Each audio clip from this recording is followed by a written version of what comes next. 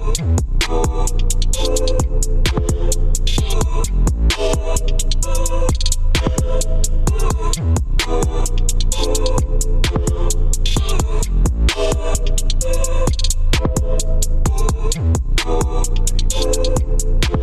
to Freightonomics.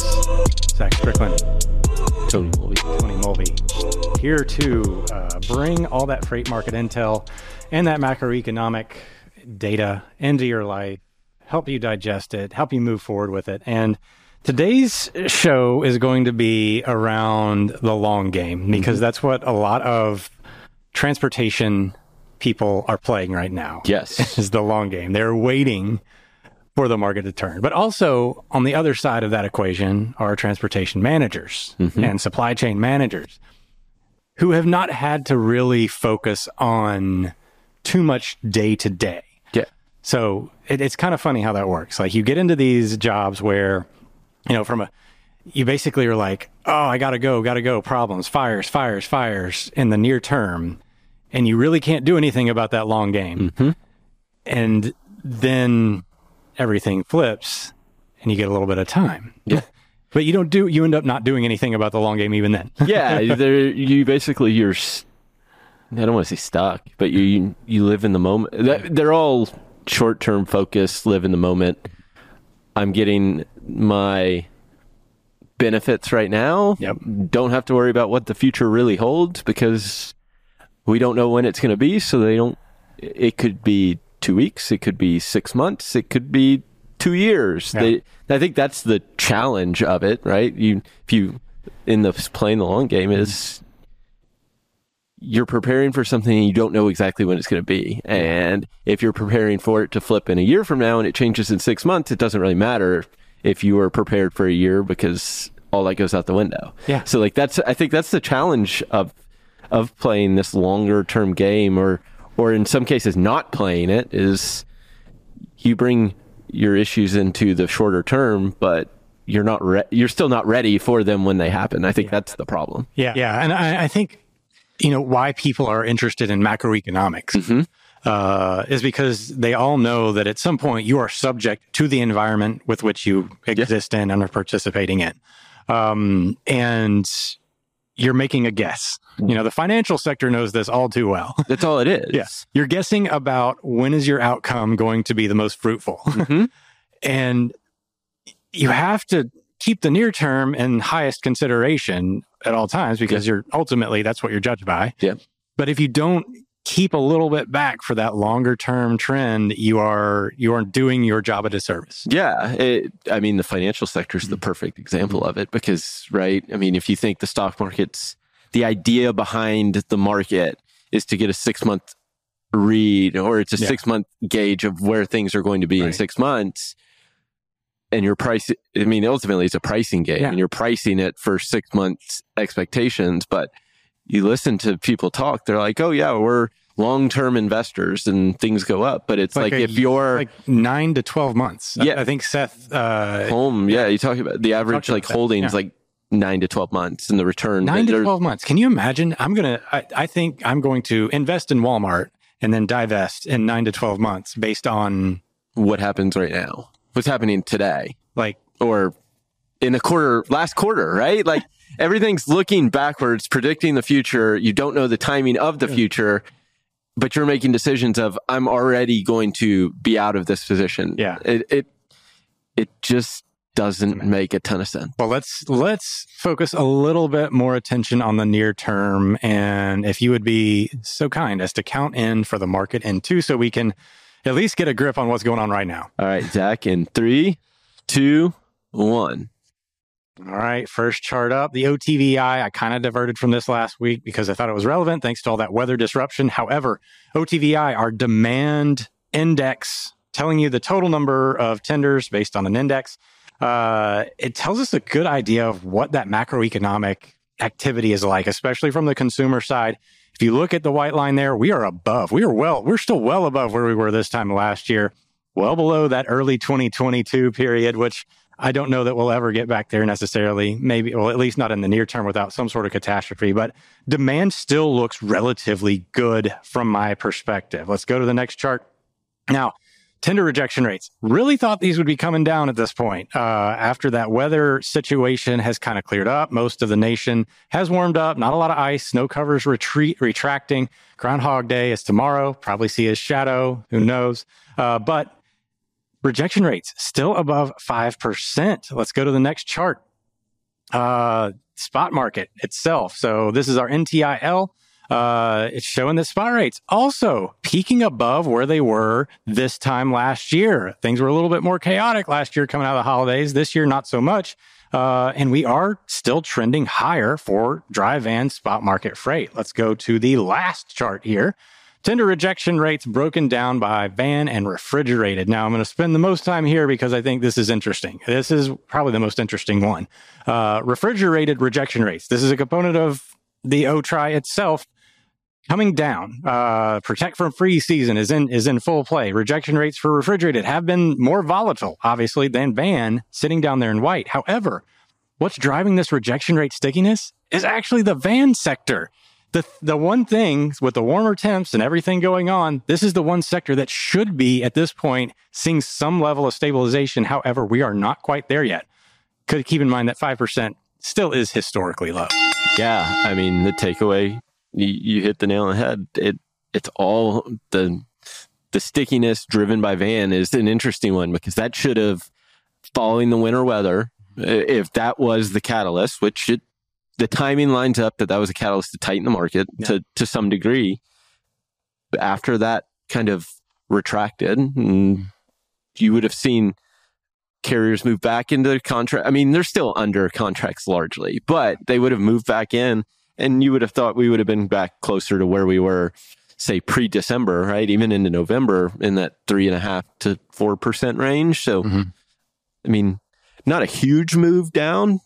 100 basis points are here, but it holding at this 5-ish%, just over 5%, to me shows the market is a little more fragile than initially thought. That's it. That's exactly my takeaway is that we're still in a relatively loose market environment. Yeah. It's not like rates are blowing up and going haywire. It's just they're not dropping significantly. And now they're actually becoming a little bit more responsive off the floor, mind you. But that trend line, January, like if you look at that chart right there, rejection rates have not fallen back to where they were in early December. No. Like, and look at I think the reefer one, just in the comparison, right? Mm-hmm. Just in the trend itself, right? That decline that we've seen over the past couple of days, you would have thought we would have seen that in the van market as well. And we haven't. And I think that is the telling sign is that they don't typically follow perfectly in lockstep with each other, but you can see movement, especially when weather or outside influences impact the freight market. The fact that they didn't is the more telling sign of where it is. Now, we did come up end of the month, but it's January. Yeah. Typically, you don't see a lot of, it doesn't really impact the market. No. And you don't get a lot of, you saw the demand, it's actually fallen. Yeah. OTVI was dropping, but in the near term, week over week, it was still relatively elevated. But yeah, you see at the end of the month, it actually didn't have that end of the month push. And January is January, like you said.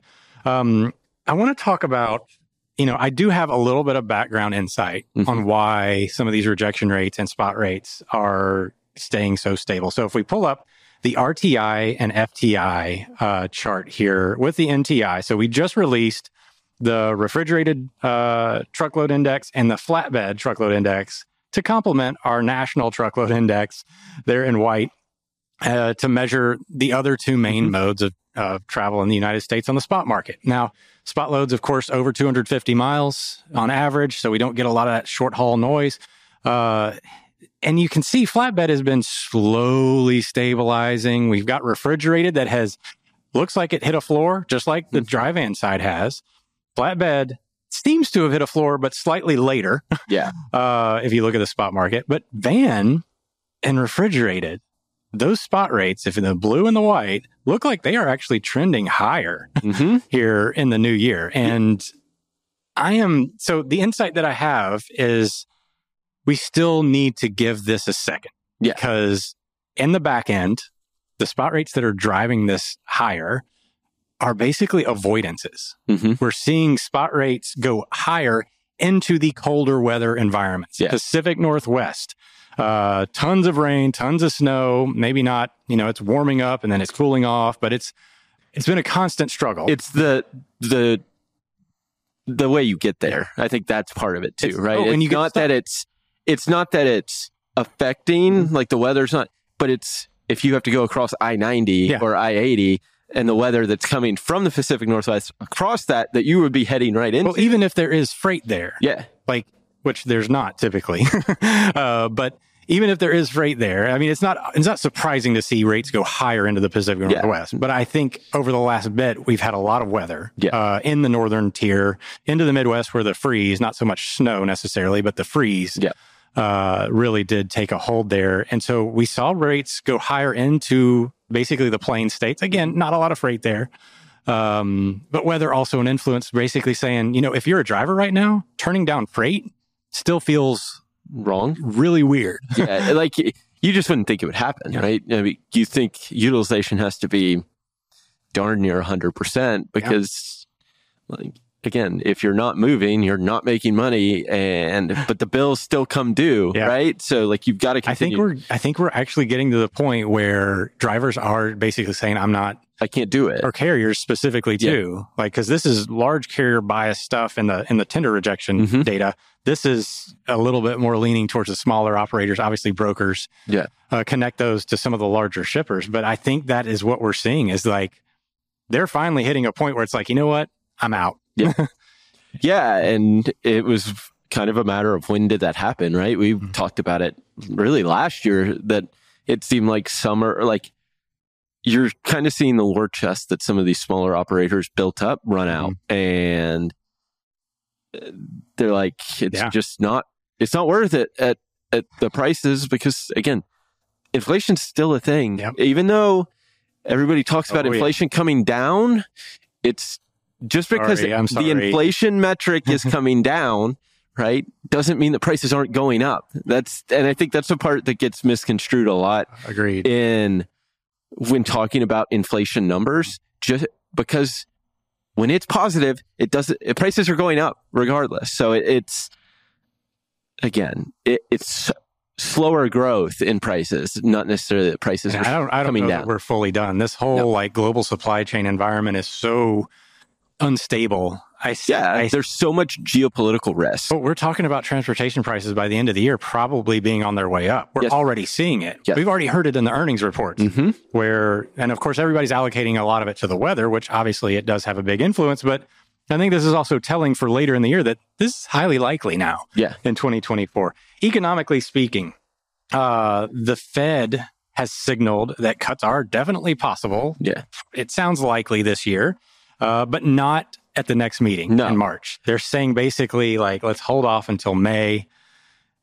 And I think this too is helping prop up some of the potential in the market for later in the year. Yeah, because when the Fed cuts rates, it lowers the cost of capital. And what's that do? It leads to investment. Frees up cash. And it frees up cash. I mean, there's so many things it helps drive. It's a demand driver. And them not leaving the likelihood of cuts later. I think anybody that was thinking it was coming in March was a little crazy. I mean, it just would have been a rapid change a rapid pivot. I mean, this was the fourth meeting that they've kept rates stable. So the next one in March would have been the fifth meeting since they started the pause. Like, that's a very quick change in overall, like, in the inflation metrics. If you look in December, CPI went up.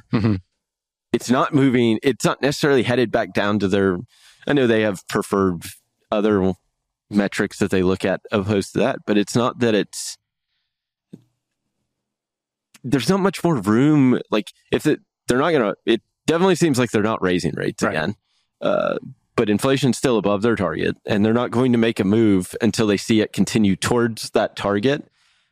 And it hasn't happened yet, and it doesn't feel like it's likely to happen given, again, some of the broader risk in the market. And also on that same note, the PMI came out 49.1 versus 47.1. That was not expected to grow. No. And so this is industrial sector centric stuff, manufacturing, new orders, et cetera. New orders expanded to 52.5 from 47. Again, anything over 50 is expansion. Anything under, I think it's 49.2 or something is contraction. We'll call it 50.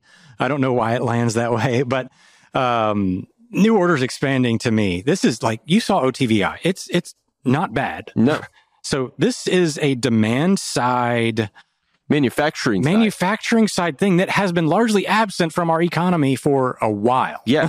No, it lags, right? I mean, new orders, how long does it take for that to actually turn into something else? Yeah. But it's a positive sign in the right direction, right? I think it lends credence to by the back half of this year. Yep. Because it doesn't seem like the consumer's slowing down. No, the consumer's already here. That never went away. We thought the consumer was going to leave. And it hasn't. And they've changed spending behavior to some degree. And some of that's unhealthy spending. Let's not, I think I saw an article, Ryan Grody shared it with our company on doom spending, which is just another way of psychological comfort spending. Yeah. I feel so bad that I have to spend money to feel better. And that's half the issue with the American consumer, right? Like, it's one of those. But to me, you see the PMI approaching that expansion territory is a good thing. New orders in expansion territory is a very good thing. Yeah. And then you start, I looked at it. It came out in the Daily Watch this morning. If you start looking at ocean data, from China to the U.S. is like the highest level it's been since July 2022. Let's do that now. That's a positive sign overall. We've got an article. I was going to do this a little bit later, but let's go ahead and knock out the Red Sea coverage here in Newsonomics. So Greg Miller, obviously a wonderful journalist here, wrote an article saying, is the Red Sea effect on container shipping being overblown? My response to that is yes and no. So there's a few charts that I want to pull up here regarding this. Now, largely the sentiment is that it is a mix of yes and no. No, to the extent, this first chart that I'm going to pull up here, rates from Asia to Los Angeles, they're up. They're the highest they've been in over a year. Yeah. This is a chart of Freightos rates, spot rates for 40-foot containers. You can see the trend line here. This is not typical, especially in a market where we largely know, and part of the article points this out, there's plenty of supply. Even with the Red Sea disruptions, there's plenty of capacity moving in the world globally right now. It's just not as efficient as it once was. Yeah. But there's still plenty of supply. So let's look at the next chart, which is going to be rates to the East Coast, which, of course, I showed you the West Coast. That has the least exposure to this. Rates to the East Coast, you would think, would be like, yeah, this is absolutely. Well, largely about, I would say 60 to 70% of these rates have actually had a pretty decent clip going from, this is all over the world to the East Coast, I should say, not just China or Asia.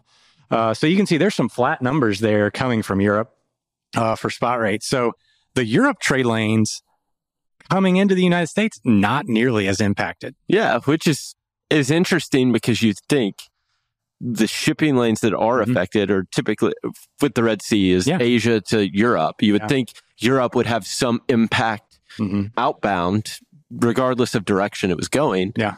But it clearly isn't. But I mean, on the other side of the equation, and I think some of it is they're moving capacity to service Europe, right? Pulling it off of trans-Pacific lanes. Exactly. And then they're using that to move from Europe to North America to some degree. And so it doesn't affect rates because the capacity is still flowing the way it was versus other ones. It's also an opportunity for nail on the head. Ocean carriers to just raise spot rates in a way. Too. So let's break that down a little bit here. I've got a few more charts. So the IOTI, the Import Ocean TEUs Index, it's a measure of demand. So it's 20-foot equivalent units in an index. Moving from China into the United States. Look at how sticky that volume is. And it's actually increasing, like you pointed out. Chinese New Year, Lunar New Year occurs in 9 days. Yeah. And this is not unusual to see demand spike in front of that. No, it's the post Golden Week stickiness. Yeah. Typically you'd see that decline. Yeah. It never really it fell back. That froth right there in October is Golden Week in October. That's their other major holiday. But you see the Chinese New Year effect last year, deep trough. Yeah. And then you see the peak. Yeah. It's not really a peak. I mean, there's no true peak in that August to September range when you would think that's the peak season on the ocean. But what you would have seen is severe weakness typically leading in following Golden Week, right? Yeah. Keeps trending. It bounces back and then it trends back down lower into mid-October into November before it ramps back up to Lunar New Year. You didn't see that. It was relatively sticky, which I think is the interesting part about this is that it shows that demand through the fourth quarter maybe wasn't as weak as anticipated, which if you're a transportation provider here, that is a positive for future demand here. 6 to 8 weeks out is what this chart is telling you from a domestic surface transportation. Let's go to the next chart here, the TU rejection index. These have been coming up over the last little bit, and it's interesting. The rejections don't work necessarily the exact same way, but this is a little bit, if you can see, this is happening before the Red Sea. We've got a couple of things going on here. The Red Sea obviously helps fuel the narrative. Yeah. But then you have this situation where rejection rates have actually been trending higher over the last 6 to 8 months without that. Yeah. And that's with abundant capacity. Yes. It's to me, this is ocean carriers trying to flex their muscles and just show the power that they have. And they can. I mean, when there's nine that have 90% market share or something like that of containerized freight on the ocean, it's easy to do it. Ultimately, it's an artificial way to prop spot rates. And you can see it. If you go back and look at spot rate data from China to the US, you can see when they tried to do these, they push spot rates up and they didn't hold. They fell back within a week. Right now, they're sticky or stickier given the conflicts. But again, it's 6, 1, half dozen of the other. It is what it is right now. I don't think we can rely on... There's just risk. The maritime shipping lanes are going to be at risk all year. Yeah. Regardless. There's another article. It's not just Red Sea. There's other areas. There's all sorts of stuff going on there. So let's move on to, I think we skipped over the UPS Coyote situation here. I'm going to only hit these like high level. UPS to cut 12,000 jobs may sell the brokerage unit Coyote Logistics, which the one thing out here that they stated, basically their CEO stated, UPS didn't fully understand the heavily cyclical nature of Coyote's business, which has manifested over the past 8 years. That is irresponsible. Yeah. That is, I don't know if she's saying that or to be truthful or to cover up something, but how do you purchase something of that scale without understanding how cyclical brokerage is? And you are at a transportation like company. Yeah. And it's not like they're as cyclical. I mean, UPS's domestic business is cyclical. I don't know what to make of that statement. Now, I will give Carol Tomek's a slight pass because she wasn't CEO when they did make this acquisition. Yeah, whoever told her that, though, I'm that's who needs to be. Like, that's where the question. Yeah, who's on your M&A team? Because that person, I mean, it is the most cyclical business. I mean, that's the reason they sold the LTL business off, was the cyclical nature. Which is far less cyclical than brokerage. Yeah, that's what doesn't make sense. And it was not a small acquisition. The other side of UPS, and this wasn't really even talked about, I mean, they were offering deep discounts. They're especially in the ground sector. It's the parcel side, which there's two. Well, I mean, largely. Amazon's in there now too as the third. I mean, I think it's larger than UPS in terms of what it handles. But offering discounts on ground and volume down 6%. It's the double whammy and why do you have to cut 12,000 jobs? For that reason. Yeah. You drop your prices and you still lost volume. Guess what, guys? Later in the year, all that pricing power probably reverts and it may be pretty significant. Yeah. Heartland, really fast. Heartland, of course, kind of a barometer for me, reported some disappointing earnings, largely due to the CFI and Smith sectors, which my big question here is, how are they still able to measure those two entities independently of the larger unit? Yeah. And if they're the thing is, you would think, because we've seen Night Swift take on US Express and get that ship kind of turned around. Why are CFI, and this happened earlier than US Express, I mean, like 6 to 8 months before, why are they still operating at 103.8 OR? Because they've had 8 months declines here. Yeah. And so my read on this, if Heartland can't make money, it's a rough market. Yes. But you can't apply the same logic that you once did that Heartland is always going to make money. Yeah. Because they bought these two that obviously really struggling sectors. Yeah. So, overall, it does look like tough. Things are setting up though later in the year. I think we're at such a dire moment in transportation that everybody's got to watch out. Absolutely. Play that long game.